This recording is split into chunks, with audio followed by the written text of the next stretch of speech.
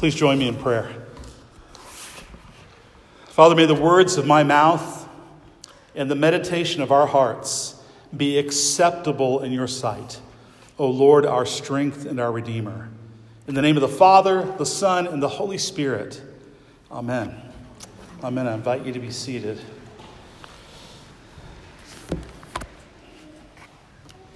A little over 3 years ago, I had the gift and privilege of traveling to England to be with a Church of England parish and learn some things from them.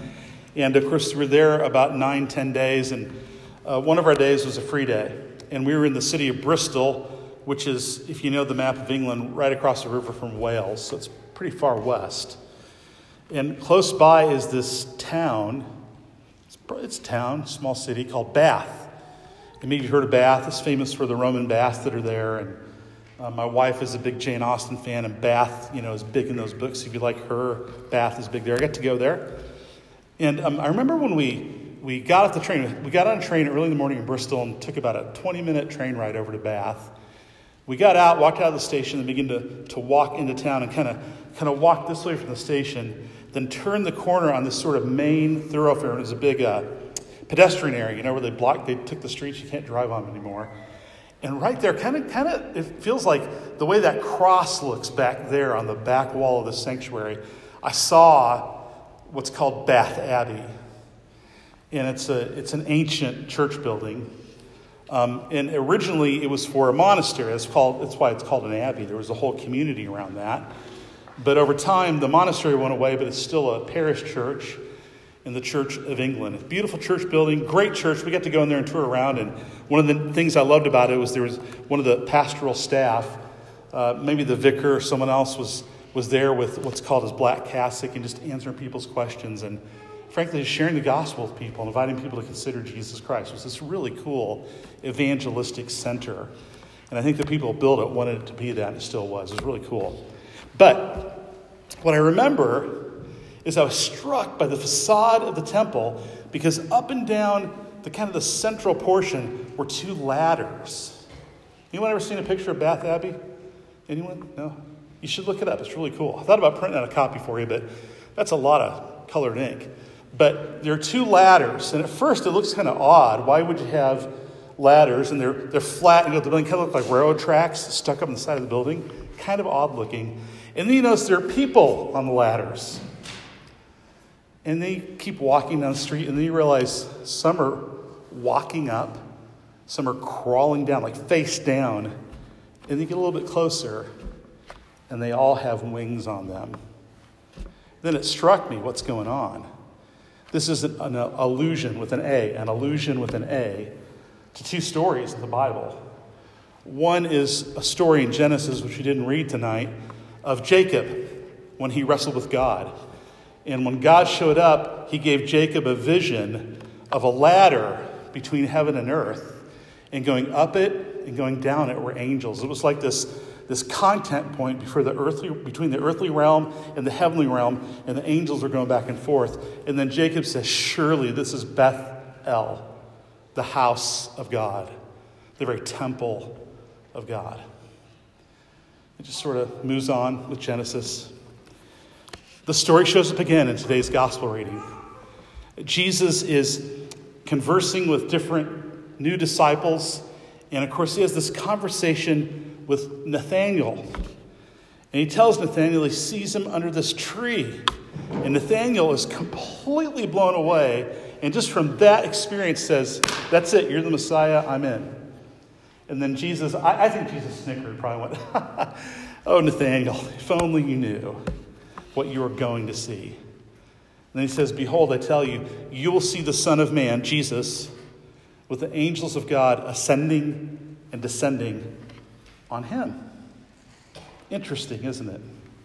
He takes that story and applies it to himself and says that he, Jesus, he's the ladder to God. Jesus is the ladder to God. He's the one that makes the connection between earth and heaven. And I want to look at that truth that shows up in this text, that Jesus is the ladder of God. I want us to think about three things, three responses to this truth from us. They're simple, they're kind of boilerplate Christian responses, but they're important to remember. Because Jesus is the ladder of God, we need to submit to Jesus. Because Jesus is the ladder of God, we need to follow Jesus. Because Jesus is the ladder of God, we need to be with Jesus. Jesus is the ladder of God that makes him the contact point between heaven and earth. He's the way to get to God. When we get to God, we go through Jesus.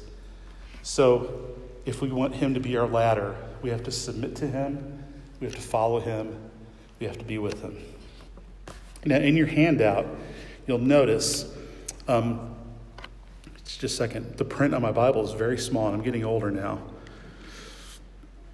In verses 48 and 49, this little interchange goes on. Nathanael says to Jesus, "How do you know me?" Jesus answered him, "Before Philip called you, when you were under the fig tree, I saw you." Nathanael answered him, "Rabbi," or teacher, "you are the Son of God. You are the King of Israel."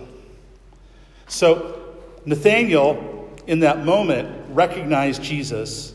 He saw him for who he is, the Son of Man, which is another way of saying Son of God, and King of Israel, King of Kings. And in that declaration, he declared that he was going to submit to the kingship of Jesus. It's a simple truth. We tend to think of it as a beginning truth, but it's really an eternal truth. It's not just what starts our Christian life, it's the truth that is over all of it. That Jesus calls us to submit to him as Lord. This is about allegiance. And the question this raises is, where is your central allegiance? Jesus would say, "I am king, no one before me. I'm your leader, no one before me. I'm your master, no one before me. I'm the boss, no one before me."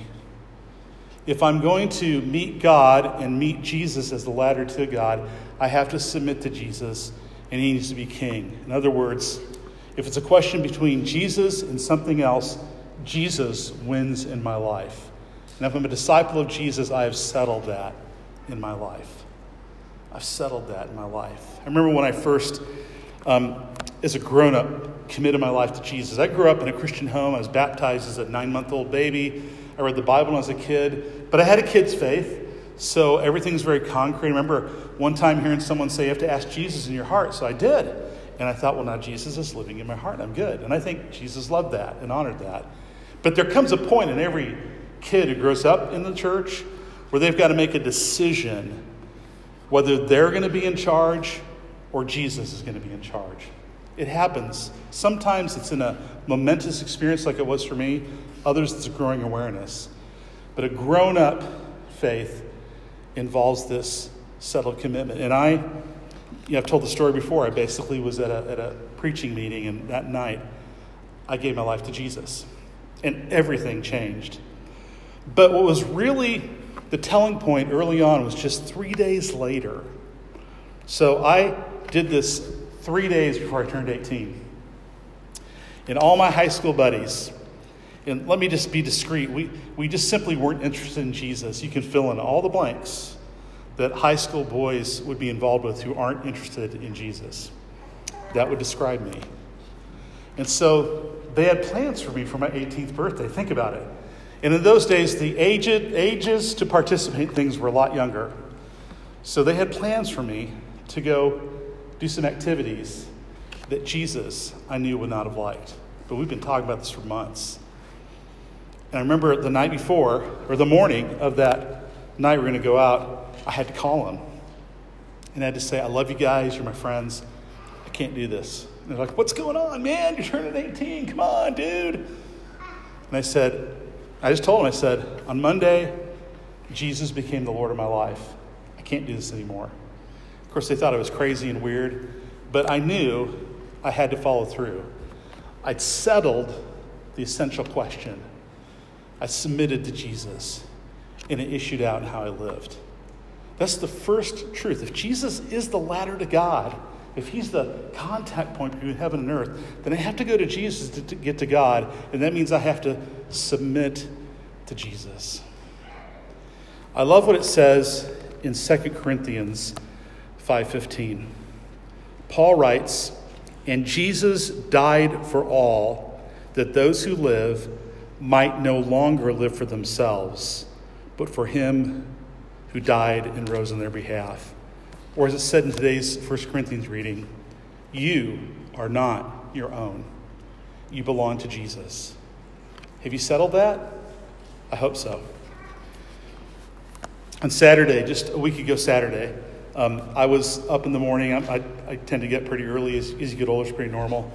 And I was doing my morning routine, some praying and Bible reading, and just having a good time with the Lord. It's quiet. I was in my chair, had my coffee. Sometimes in life, your cup of coffee is the best part of the day, It's the best thing that happens all day. And I'm just grooving with the Lord. And then my phone rang. I'm like, I'm trying to pray here. My phone rang. And I saw it was my oldest brother. He's going to be 79 in just a few weeks, so he's quite a bit older than me. He's basically elderly now. And he called me and he had an emergency. He'd fallen and thought he'd broken his ankle. Turned out he didn't, but it was almost that. Couldn't walk. Needed me to take him to the doctor. I remember in that moment as he's calling, I had this sort of feeling of like, I kind of don't want to answer. If he's listening, I'm sorry, Nick. But then I realized, no, he's my brother, and he's calling for a reason, and I belong to Jesus. I need to answer the phone. And I just did the simple, obvious thing. And I'm not bragging about it, but I did the Jesus thing. Well, in my mind, that's a picture of the second action, the second response to the truth that Jesus is the ladder to God. And that's what we have to follow Jesus. So you may have this posture of allegiance and submission to Jesus' kingship. He's the boss. But we also have to be people who day by day, moment by moment, follow the way of Jesus. Follow the way of Jesus. And what that looks like is different in each one of our lives. And 99% of that stuff is not explicitly religious stuff. It's simply doing life while listening to Jesus. One of my favorite definitions of a disciple is someone who listens to Jesus and does what he says. And by listening to Jesus, I don't mean something really mystical. I really don't. I just mean sort of having attentive eyes. And you see a need, so you serve. Jesus put that in front of you. He's God. He's sovereign. Just trust him. Respond. Do the Jesus thing. That's all I mean by that. Just as you're walking through your day, what would Jesus do? What would he do if he's me? How would he live? How would I follow his way? And that's exactly what Jesus says in this passage. It says early on in the text that he's found Philip and he said, "Follow me." It's always Jesus' call. Every day, every moment. Follow me. Because he's the ladder to God. And we want to get to God. So if I'm going to get to God, I have to go up the ladder, who is Jesus. And I do that by submitting to him. And I do it by following him. The daily practice of following the way of Jesus. And the last action, the last invitation from God is this, that we would learn to be with Jesus. Now, this passage we read from John is part of a larger story. And it's the story of a number of different people that choose to become disciples. And in each instance, Jesus basically says, hey, why don't you come and see, or I'm going to walk to Galilee. Why don't you walk with me? And it's this invitation from Jesus to these people to actually come and be with him. And just by being with him, they draw life from him. They learn how to live. And they learn how to follow Jesus. They learn how to submit to Jesus. It all flowed out of being with Jesus. It's at the heart of everything that it means to be a disciple. And there are a lot of different things we do to be with Jesus. Of course, right now we're here to be with Jesus, to bring him our worship and let him minister to us. We try to walk with him every day, but a practice that's so essential that I mention all the time because I think it's so essential is the ancient practice that goes back all the way to Jesus of sometime every day set aside to read God's word and to pray. And it can look as simple as taking 5 minutes, reading a chapter, praying the Lord's Prayer. In fact, if that's a practice you've kind of let go by, you need to get back on track, I'd encourage you just to do that. Just pick one of the Gospels, start reading a chapter a day, pray the Lord's Prayer. It'd be better to do that for like 90 days and get the habit reestablished than it would be to beat yourself up because you're not doing it for 3 hours, which I don't know anyone who does it for that long. But back to my point. So, because Jesus is the ladder to God, he takes us to God, we need to learn to be with Jesus. And there's a central practice. In the ancient church, it looked like people showing up at church to hear the word read every morning and praying because people were illiterate. And books were like a year-long salary. People couldn't own books. But we've evolved a different time. We all have our own Bibles. Or I have like 1,000 Bible translations right in here, right? So we all have Bibles, and we do it that ourselves. But Jesus invites us to the simple, ancient practice of being with him through the word, and prayer. And I was pondering this, and I thought, when I get out of practice with that, what is it that is the roadblock for me? And I thought, I bet this is a common roadblock. And I think the roadblock is this: it just gets old. I know. Sorry, people online, I'm a pastor. I'm not supposed to say that about the Bible and praying. But you know what? You do the same thing for a long time, it gets to become old hat. It's just something you do. And you can either learn how to adapt to that or beat yourself up over it because it's true, or do the wrong thing and let it keep you from the Lord. Or you can learn how to just press on. I heard a great illustration that helps get at this. I was reading a book by a pastor and spiritual director, and he said, one of the things that trips us up in our spiritual life, especially our life of daily prayer, is when we first really get excited about the Lord or first are converted, everything is brand new and we love it, and then it kind of fades, right? And he says, it's kind of like getting a car. You say, imagine your favorite car.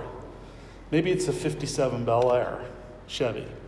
Maybe it's a Maserati. I don't know. Whatever your most favorite amazing car is you can imagine. You just bought it, and it's brand new.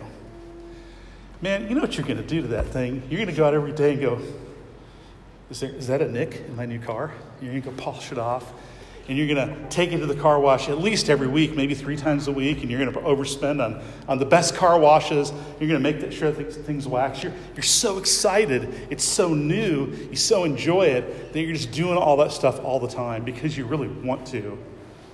But what always happens with a possession, I mean always, the novelty always wears off. I don't care what it is. It always wears off. But if you're a good steward of that possession, what will you keep doing? You'll keep taking it to get cleaned. You'll keep polishing it, waxing it. You'll keep caring for it. And what this pastor said is, he goes, look, whether you're doing it because it's all novel, new, and you're excited, or you're doing it because it's the thing you do and it's your duty, what's the same in both? The car's clean. No matter what's driving it, the car's clean. And he applies that to the work of prayer. And he says, look, as you journey on in your journey with Jesus, as you move on in your journey with Jesus, these practices become what you do. And you can feel bad about it because you could think, I'm going to be with Jesus, the creator of the universe. And that's true. Don't misunderstand me. And there are moments when that should amaze you. But what we really experience is it becomes, the novelty wears off. But the truth is, the benefit comes from the practice, not the novelty of the practice, not the excitement of the practice, not the warm fuzzies of the practice, but from doing the practice. And either way, you pray. Either way, you're with Jesus. Jesus never said, blessed are you if you feel it. Blessed are you if you think it. He said, blessed are you if you do it. That's one of his refrains. It's the same with spiritual practices. Jesus is the ladder to God. So if I'm going to get to God through Jesus, I've got to learn to be with Jesus. Well, as I mentioned earlier, it's been 38 years since I started to seriously, as a grown-up, follow Jesus. And like any journey, there have been ups, there have been downs, there have been highs, there have been lows. There have been great victories of obedience. There have been sins to repent of, just like your journey. That's my journey. But one of the things I've learned is that this truth that Jesus is the ladder to God is a truth I've really believed from as long as I can remember, because I was told to. But it was always in here. But as I've submitted to Jesus, as I've followed Jesus, as I've chosen to be with Jesus, it's proven to be a reality in my life. Where are you with the ladder of God? Have you ever got on? I probably bet all you guys have. Don't worry, I'm not assuming you haven't, but I can't read your heart. Maybe you've never really got on the ladder and never really submitted to Jesus the first time. You can do that right now. Or maybe you're on the ladder and you kind of got stuck. You got tired of following, you got tired of trying to be with Jesus, and you're kind of stuck. You need to get rolling again. Well, today you can just start anew. That's the way Jesus works. You can always say, I'm sorry, Lord, I'm ready to go again. Or maybe you just need to be encouraged that being faithful to submit to Jesus, being faithful to follow Jesus in your everyday life, being faithful to be with Jesus, that really is the pathway to God. That's really how you get on the ladder to God, is you follow Jesus. Jesus is the ladder to God. Therefore, we need to submit to Jesus. We need to follow Jesus. We need to be with Jesus. Amen. Amen. I invite you to stand.